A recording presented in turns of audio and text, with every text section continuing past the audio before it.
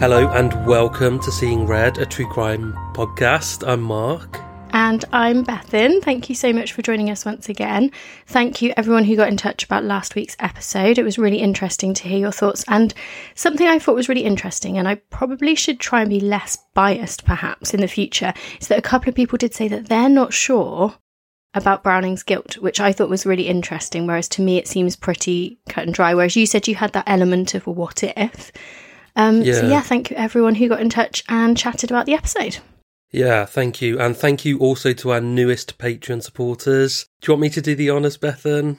Yeah, because I love the last one. I want to hear you say it. Well, I did have to look at it and I kind of understand it now. So we have Nicholas Nixon, Sharon, Sarah Barton, Gemma Parish, Pia Giardani, and Smash an Egg on You. How random. I'm not sure if it's a threat or a promise, but go ahead, please. If you would like to join these guys and get your hands on loads of different stuff at Patreon, all you need to do is head over to patreon.com/seeingredpodcast. This week we're heading to West Berkshire to take a deep dive into a painfully recent, high-profile murder case which made headlines throughout the UK and beyond. It was a callous crime that shocked the nation.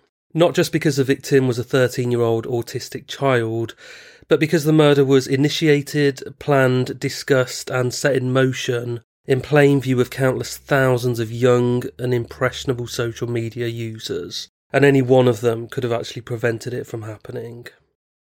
For the family of the victim, the tragedy came out of the blue and took them completely off guard. However, for countless others, what happened to 13-year-old Olly Stevens was no surprise whatsoever. It had long been anticipated. The boy had been in mortal danger for several weeks, and many others, even some of Olly's own friends, knew that it was only a matter of time before his online enemies came for him. However, even though potentially hundreds of young social media users knew full well at the time that something terrible was about to happen, nobody intervened. Nobody raised the alarm, nobody blew the whistle on the overflow of violence and danger that was seeping from deep within the darkest corners of the online world and into the real one. I am so glad you're covering this case because I really didn't feel able to look at it in a lot of detail when it happened, and I don't know, like I know Olly's name and I know the very bare bones of the case, but I'm really glad that you're going to tell us. Yeah, it's just a tragic case, isn't it? It always is when it's a murder of a child, but when that murder's perpetrated by other children, it just kind of blows my mind. And also this whole thing of the internet, like that's something that really does scare me because we are in quite a fortunate position where we grew up without it, so we can really see from a clear point of view dangers and risk factors. But these children are growing up with social media as the norm, and it does terrify me. Being the parent of two young children, it's just kind of like, well, what are they growing up into? So it's just a horrible, horrible topic. So thank you for covering this for Olly's memory and getting us the information that we actually can then know everything that happened. Yeah. This case serves as a reminder that beneath the relative safety of the world in which we inhabit, there lies the darkness and anonymity of the online world. The internet can be defined as a global network of interconnected computer networks and devices that communicate with each other using a standardised set of protocols and technologies. It's a world that never sleeps. It has become mankind's most relied upon form of technology. However, it has also become a powerful tool for evil too, and has, in equal measure, destroyed as many lives as it has helped to create.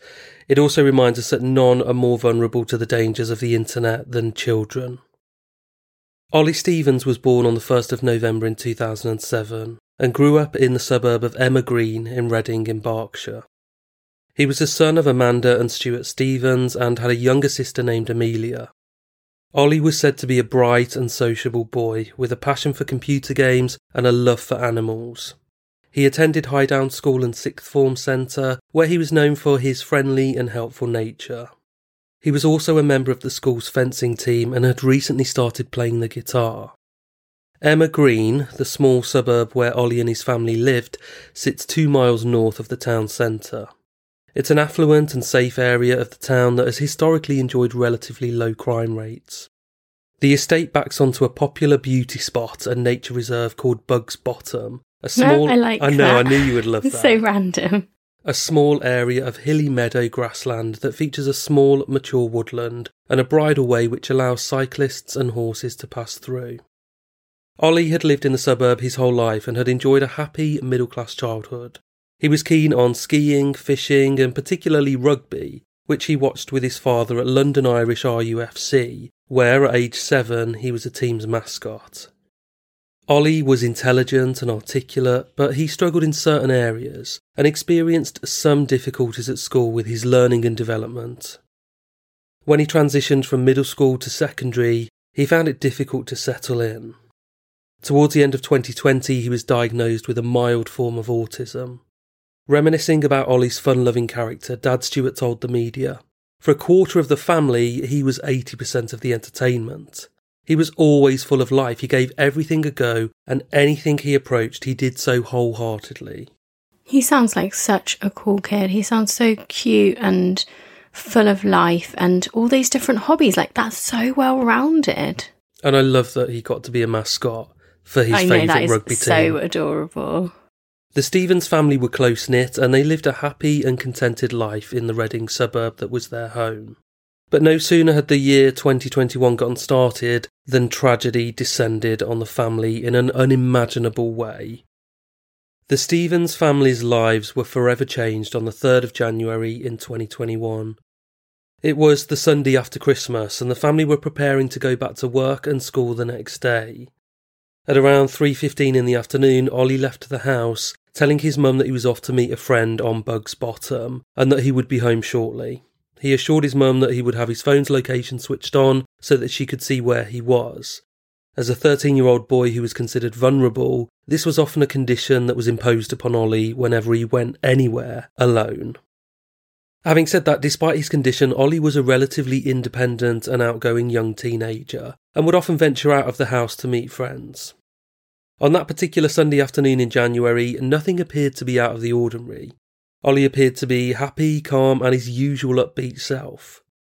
As he put on a pair of sliders and slipped out of the front door, the last thing he said to his mum was, "Love you, Mum." From the lounge, Amanda watched Olly walk away from the house. Upstairs, Olly's dad Stuart also caught a glimpse of his son leaving from the bedroom window. Neither of them knew that this would be the last time they would see their boy alive. At around 3:45 p.m, not even 30 minutes after Olly had left the house, Amanda heard a loud and urgent knocking at the front door. Guessing that it was probably just Olly returning to the house much earlier than expected, she answered the door, only to be faced with a familiar young boy who lived on the estate. The boy was breathless, tearful and panic-stricken, having just sprinted to the house. After composing himself, he blurted out, "Olly's been stabbed." Oh my God, you can't even imagine, can you? You're expecting it to be your son come home and then you're faced with this. I think it would just, having seen him leave the house as well, not 30 minutes hence, and then this is what you're being presented with, it must have just been so difficult to take in that information. And Amanda just froze, her blood ran cold, and in a state of panic she shouted upstairs for her husband Stuart, but he'd already heard what the young boy had said and was racing down the stairs. He didn't even bother to put his shoes on, he ran in his socks down the street and onto the muddy hills of Bugs Bottom in a desperate race to save his son. And Amanda wasn't far behind. It didn't take them long to find Olly. He was lying unconscious and seriously injured, just metres away from the home in which he had grown up in. He'd been stabbed several times, his clothes were saturated with blood. An off-duty nurse who had witnessed the incident had called for paramedics, who had responded quickly and were now desperately attempting to give Olly life-saving CPR. Bystanders later described the harrowing moment when Stuart dropped to his knees and screamed out, my boy, no."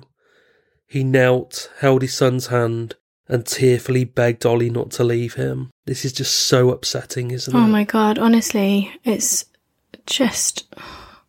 I've got no words, I just can't even imagine. Like, this is just horrible. Even for the people watching, this must have been heartbreaking, but... Yeah. For Amanda and Stuart, I mean... And it's even to the... You know, it's the things like he hasn't even got his shoes on, he's literally just run. I know, I could picture that scene vividly in my head, and this was January. It would have been freezing cold, wet, probably, rotten weather, and he is just that father's instinct, just running to go to his boy and attempt to save him. But unfortunately, it was clear that Olly wasn't going to survive his ordeal. Even by the time the paramedics had arrived, it was already too late to save him. At just 13 years old, Olly Stevens died at the scene. His official cause of death was massive blood loss as a result of 2 catastrophic knife wounds. Eyewitnesses confirmed to police that Olly had gotten into a physical altercation with a group of 3 youngsters, 2 boys and a girl, who looked to be in the same age range as Olly. The ruckus had been short but violent and had initially been a one-on-one fight between Olly and just one of the other boys. According to witnesses, Olly had gained the upper hand and knocked his opponent to the ground. At this point, the second boy had intervened, produced a large knife and stabbed Olly twice, once in the back and then fatally in the chest. The wounds were deep and catastrophic, severing several major arteries. After being stabbed, Olly attempted to stagger home. After managing to take just a few slow and laboured steps, he collapsed and quickly lost consciousness.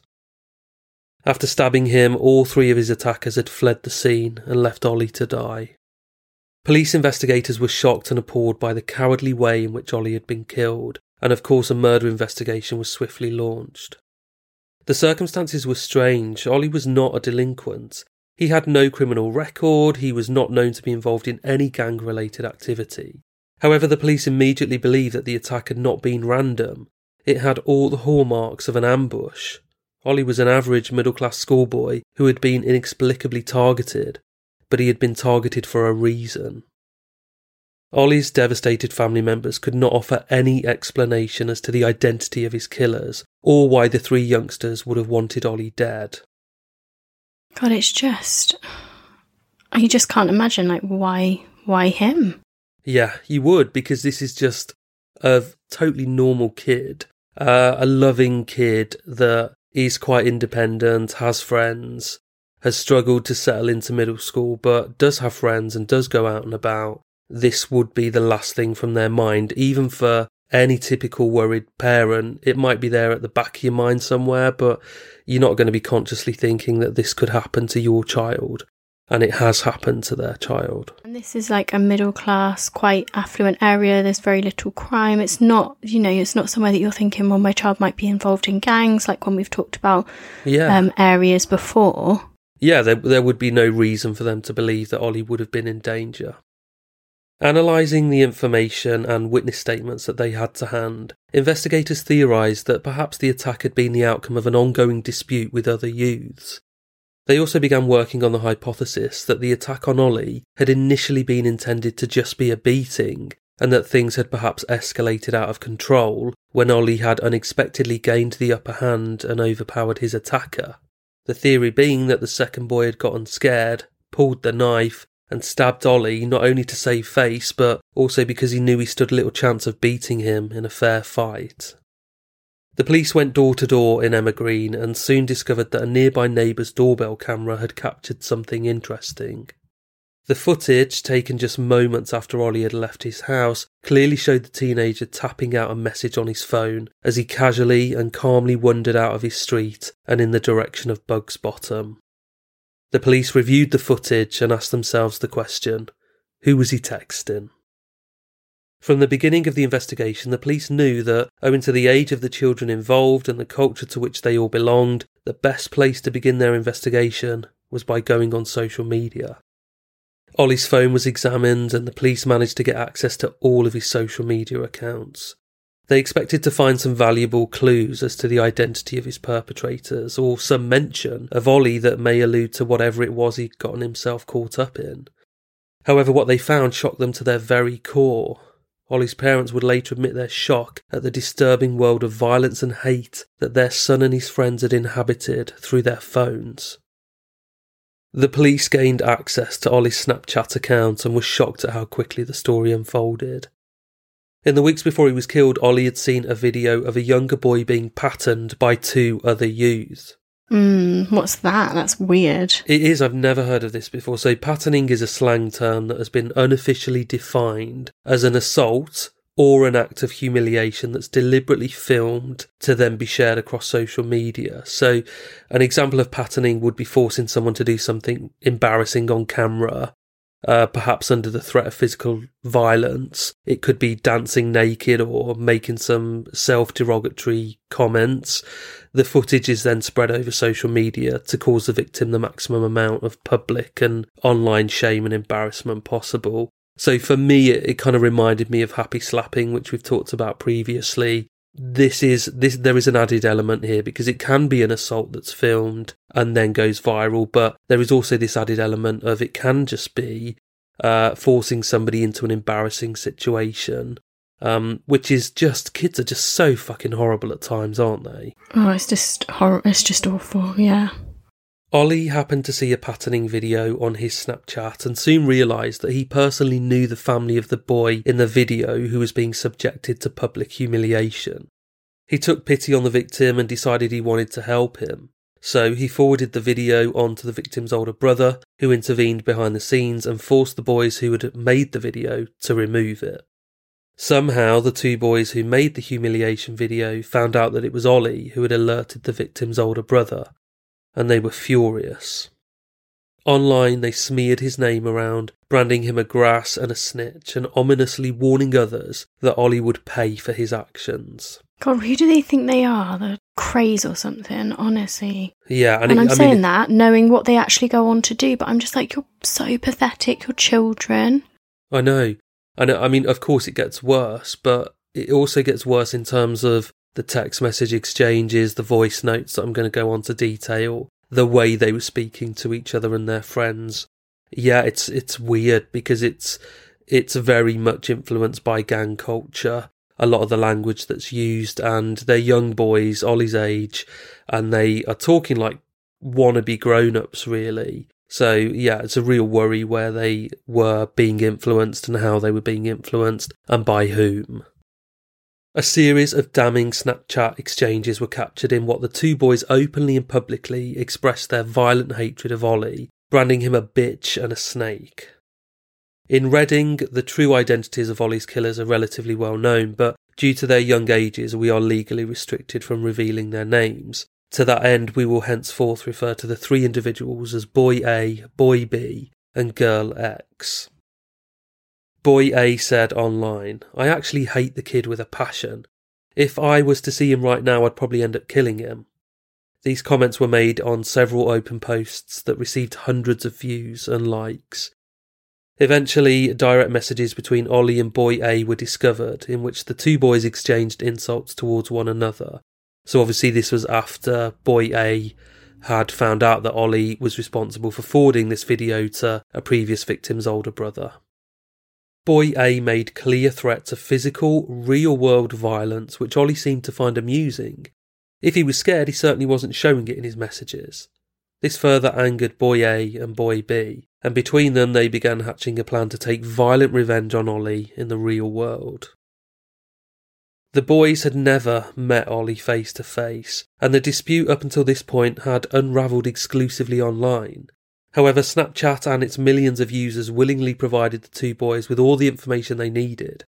Before long, they had found out roughly where Olly lived, and had also recruited one of Olly's female friends to lure him to Bugs Bottom, the isolated meadowland where they planned to beat him, pattern him, video the whole thing and share it online. So that they have deliberately recruited this young girl who was a friend of Olly's to bring him there. So she's absolutely culpable in this. Within the first 24 hours of the investigation, the three youngsters who had been seen attacking Olly had been all but identified. Girl X was the only one of the three who knew Olly in real life, and she had met him several times face to face. So I don't know whether she was a school friend, but she was certainly an acquaintance as a minimum. She'd not met either Boy A or Boy B face to face up until the day that Olly was attacked. She only knew them on social media. The fact that Olly's two attackers were merely social media strangers to Girl X up until the day in question makes it even more astonishing that she was so happy and eager to help them. When the police later reviewed Snapchat messages between the three suspects, the police were astonished at just how little convincing was required to get Girl X in on the plan.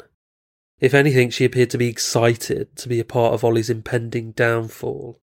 One of her last messages to Boy A and Boy B read, "Karma. Olly deserves all of this." Oh, fucking little bitch. Just disgusting. So fucked up. On the day that Olly was killed, Girl X sent a series of voice messages to a friend as she made her way to Bug's Bottom to initiate this ambush. In the messages, she excitedly states, "I'm setting Olly up today. Boy A and Boy B are going to bang him and pattern him and shit. I'm so fucking excited you don't understand. Pray for me." She later added, "Actually not even scared, I'm just like vibing, do you get me?" What a fucking stupid girl. She later added... I don't know if you said before, but can you remember, so how old was she? I don't think I've mentioned her age yet, but she's the same age as Olly. So we're talking a 13-year-old girl God. here, yeah. Ugh. In another message to another friend, she wrote, "I don't care if he fucking dies, I honestly don't. Just, words fail me." Simultaneously, she was persistently messaging Olly, relentlessly pushing him to meet her at Bug's Bottom that Sunday afternoon. Olly eventually agreed and the trap was set. It's unclear whether Olly was even aware that he had been marked for a violent reprisal. If he was, he certainly didn't show any kind of outward fear or concern about it. He may have kept quiet about it in order to not cause a fuss, silently hoping that the threats were empty, or maybe he just wasn't afraid enough of his tormentors to take their threats seriously. We'll never know for sure. When Olly arrived in Bug's Bottom and met Girl X, he was immediately set upon by Boy A, who physically attacked him from behind when he was least expecting it, throwing a barrage of punches at Olly's head and face. Despite the initial shock, Olly was able to stay on his feet. He weathered the blows and began to fight back. Within seconds, Olly had returned a series of powerful punches of his own, which struck Boy A several times, eventually knocking him to the ground. Good for him, yeah. It really shows what kind of guy this is. The ambush, of course, wasn't going to plan at all. For all their big talk and malicious planning online, Olly was winning. Girl X and Boy B stood on the sidelines, becoming increasingly concerned, until Boy B made the cowardly decision to pull out his knife and intervene. The first knife wound entered Olly's back. It was so swift that Olly didn't even realise he'd been stabbed, and he continued fighting off Boy A. Then, as he turned to face Boy B, the knife was plunged into his chest. It's understood that Olly staggered backwards a few steps, then collapsed almost immediately, bleeding heavily from his catastrophic injuries. As passers-by who had witnessed the shocking scenes raced to his aid, his killers fled the scene, leaving him for dead. So this wasn't done in a discreet location, this was done with people around, which makes it even worse. Yeah, because I think when you were describing it initially, I was thinking they were right in the middle of the woods or something, and then you said he was just metres from his home, and he'd not managed to flee very far as well. So, yeah, that makes it somehow even worse. Like, these kids are just so brazen. So brazen, and they just don't give a fuck. They're just like, we're gonna beast this guy, and we're gonna do what we want, and we don't care what the consequences are. Although they kind of eventually did care what the consequences were, as we'll go on to hear. But at the time, it was, the red mist descended and they were out for blood, literally. After the stabbing, messages exchanged between the three suspects suggested strongly that they knew they'd gone too far and that Olly was probably dead. Girl X expressed her frustration that Boy B had stabbed Olly instead of just beating him up and patterning him as per their original plan. Boy B responded that he'd acted out of pure anger, stating, "I didn't plan to fucking kill him," and later adding that killing Olly was the biggest mistake of my life. So I think it is fair to say that wasn't the plan. The plan wasn't to kill Olly, but Boy B had brought a knife with him. And of course he'd used it. He brought a knife. You don't bring a knife if you're not going to if you don't even think about using it, do you? 100%. The ensuing messages carried clear undertones of panic at this point. The type of fear you'd expect from three young teenagers who had found themselves in way over their heads. Their online activity outlined that all three suspects spent the next few hours endlessly scanning UK news websites for news of the attack. Later that afternoon, Boy A shared a screenshot of an online news report with the headline, "Boy 13 killed in stabbing." And obviously I'm never sticking up for these three despicable kids, but I can actually feel the panic that they would have felt desperately scanning the internet for news, because they wouldn't have actually known until that point that Olly was dead. And that would have been, I guess, the fear, wouldn't it? That, fuck, we went way too far and we've killed him and there's going to be real consequences now. But yeah, and ultimately, I suppose it is only Boy B who actually did do that. Like, the girl X has continued to say, like, I'm annoyed that you went that far and you did this. So she obviously is still a horrible person, that she was willing to do what she wanted to do and as far as she was willing to go. But then she has actually, that wasn't what she wanted. That wasn't her plan whatsoever. No, and she was, out of all three of them, clearly really scared and actually remorseful. She was the only one that really showed any remorse. The tone of her subsequent messages to several of her friends were that of a frightened child who was full of distress with nowhere to turn. Zero sympathy here. Elsewhere, in sickening contrast to what Girl X was going through, Boy A and Boy B's attitudes in the immediate aftermath of the incident couldn't have been more different. They began contacting friends via voice messages, bragging about the attack and making up ridiculous claims that they had spent the evening being actively pursued through Reading by armed feds, as they called them.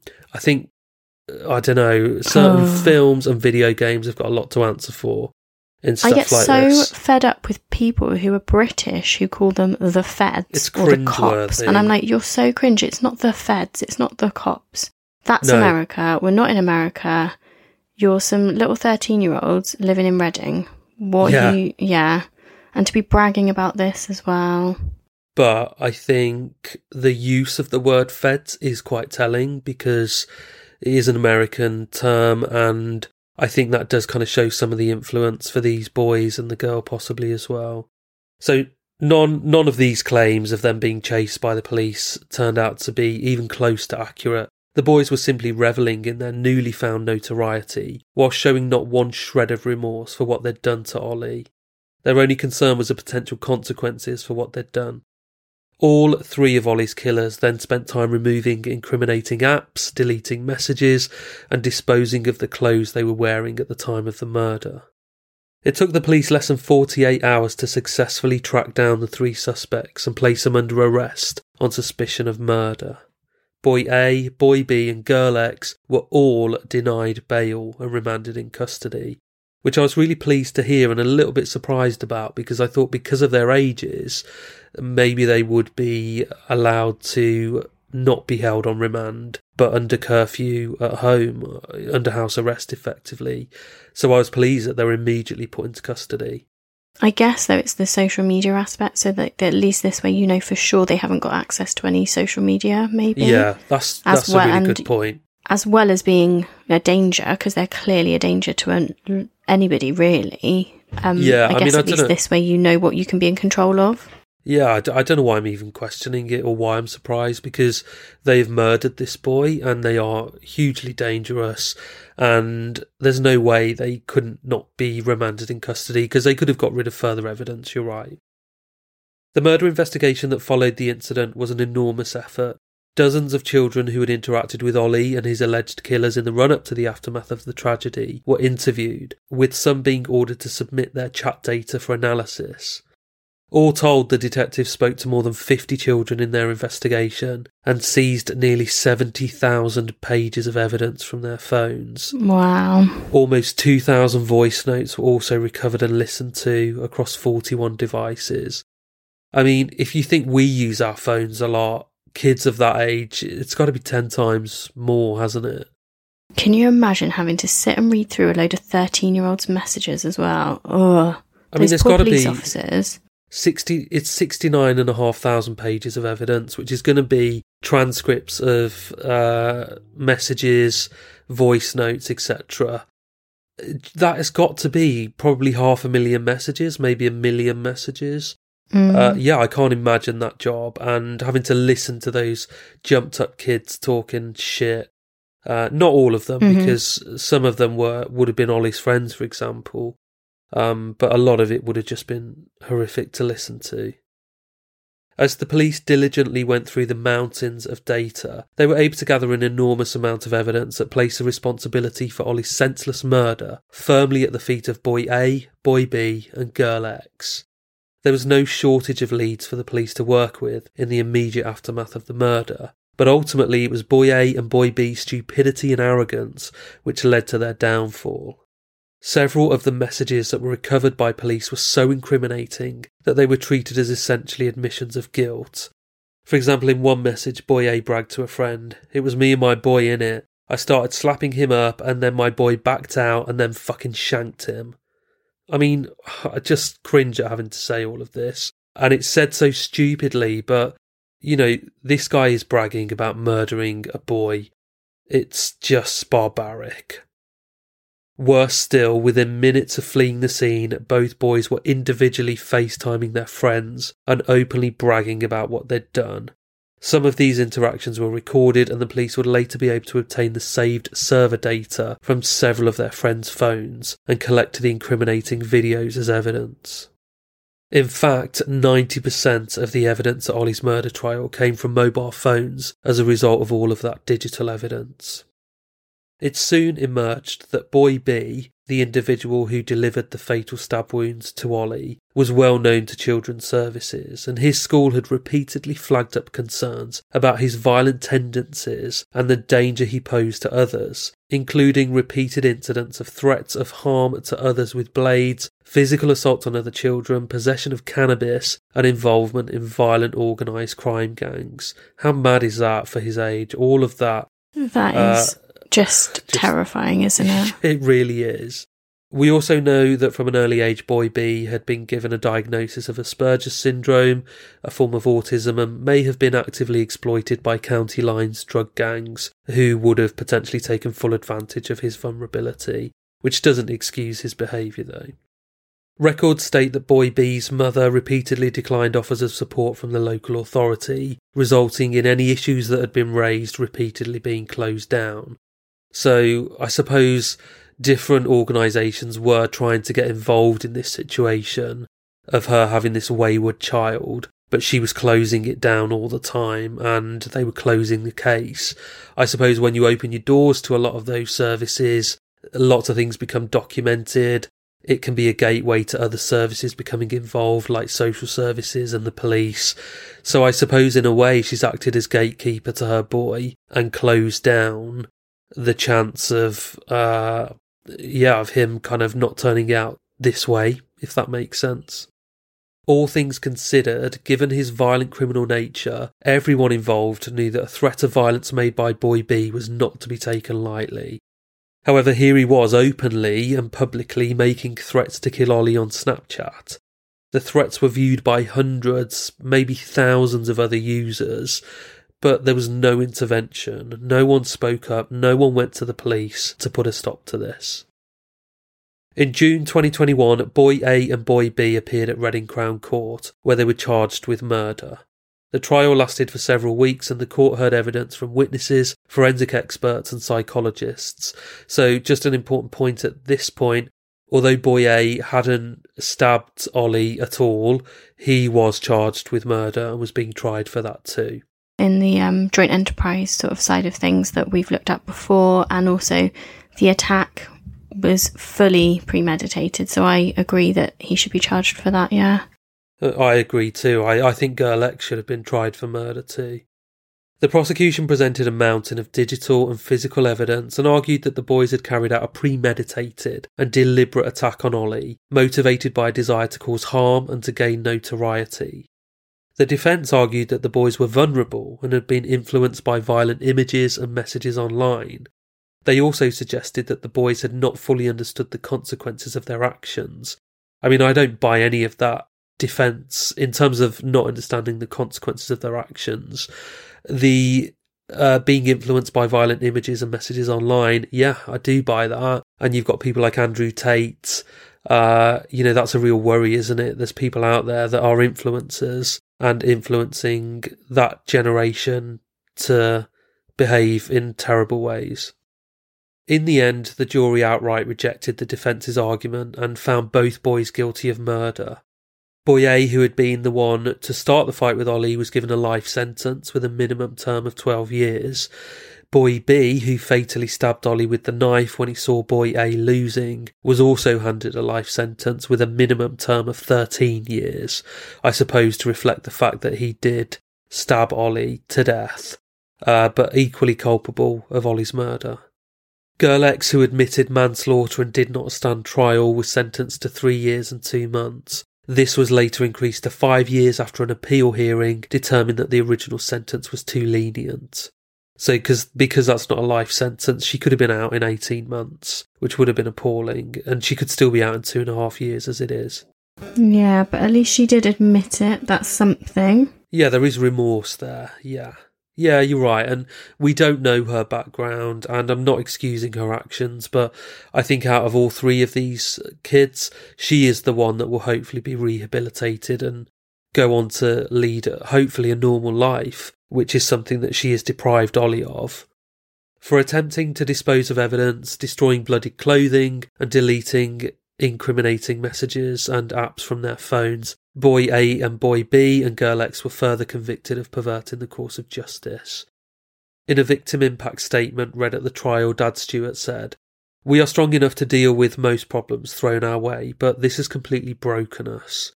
Olly trusted people too much. It was part of his makeup. It was part of his autism. It was why we loved him. He knew no sense of danger. He stood up for himself in a confrontation and was unable to back down, but was kind and loving." In his closing remarks, the judge said, "It was absolutely a carefully calculated ambush on Olly Stevens, designed to ensure he was caught off guard with no idea of what was going to happen. What you did was utterly cruel and utterly pointless. You've taken one life and you have damaged your own futures, and you have caused so much pain to so many people. No one can say how your lives and how Olly's life may have turned out if you'd not acted with such cruelty and such stupidity on January the 3rd of 2021. The effects of what you did will stay with you, your families, and with Olly's family forever." I really hope those words ring in their ears for the rest of their lives. The murder of Olly Stevens had a profound impact on the local community and, of course, the wider public. The news of his death was met with shock and disbelief, and many people expressed their condolences to his family and friends. Vigils were held in his memory, and flowers and messages were left at the park where he was killed. A hand-carved memorial bench has since been placed on the very spot in Bugs Bottom where he passed away. The case also raised important questions about the factors that can lead to violent behaviour in young people, and the responsibility of parents, schools and society as a whole in preventing these kinds of tragedies. Many people called for more action to be taken to address the issue of online content that promotes violence and hatred, and to improve mental health support for young people who may be struggling with their emotions and behaviour.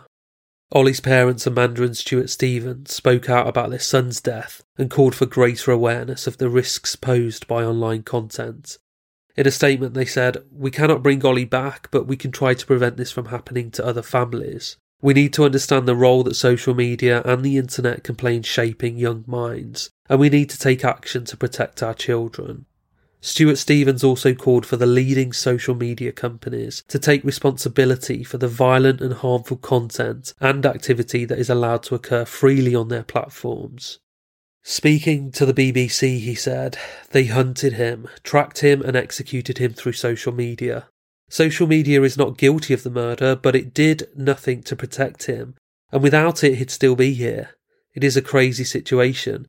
You have companies based in San Francisco harvesting your children's data and making a lot of money out of it, and yet when a child dies they are not held accountable. The only analogy I have for it is if you were a car manufacturer and you make a car and it has a faulty petrol tank or has faulty brakes and people die because of that, you're up in court and you are held accountable. With social media, no one is held to account, and that to me is a big problem because our children are using these tools to threaten, harm and kill each other." I just thought he put that so brilliantly, and that really analogy eloquently is so true. put, isn't it? Yeah. Yeah. Stuart and Amanda Stevens have since made an impassioned plea for young people not to use weapons in the aftermath of their son's death. They said, "So many young lives and the lives of their families have been devastated by this callous and cold-hearted act. Knife crime needs to stop now. While the Stevens family no longer celebrate Christmas, a tree that stands just metres from the spot where Olly was killed is adorned with baubles and festive decorations. The tree was planted by Mr. Stevens as a tribute to his son a couple of months after his death and is decorated throughout the year by passers-by. And it's where his family and friends have gathered for Olly's birthday, November the 1st, for the last 2 years. It makes me so sad that they no longer celebrate Christmas. Whilst I understand why, that just really is heartbreaking, isn't it? I thought the same. It's really sad. And it's just, you can't really avoid Christmas either.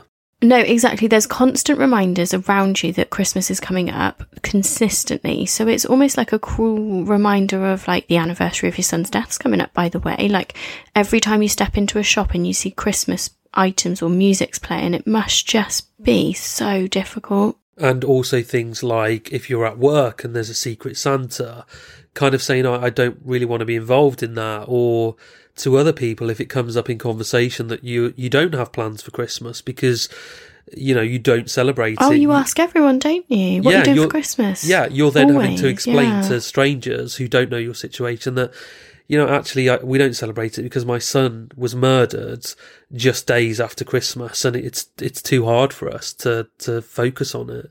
So yeah, it's really tragic.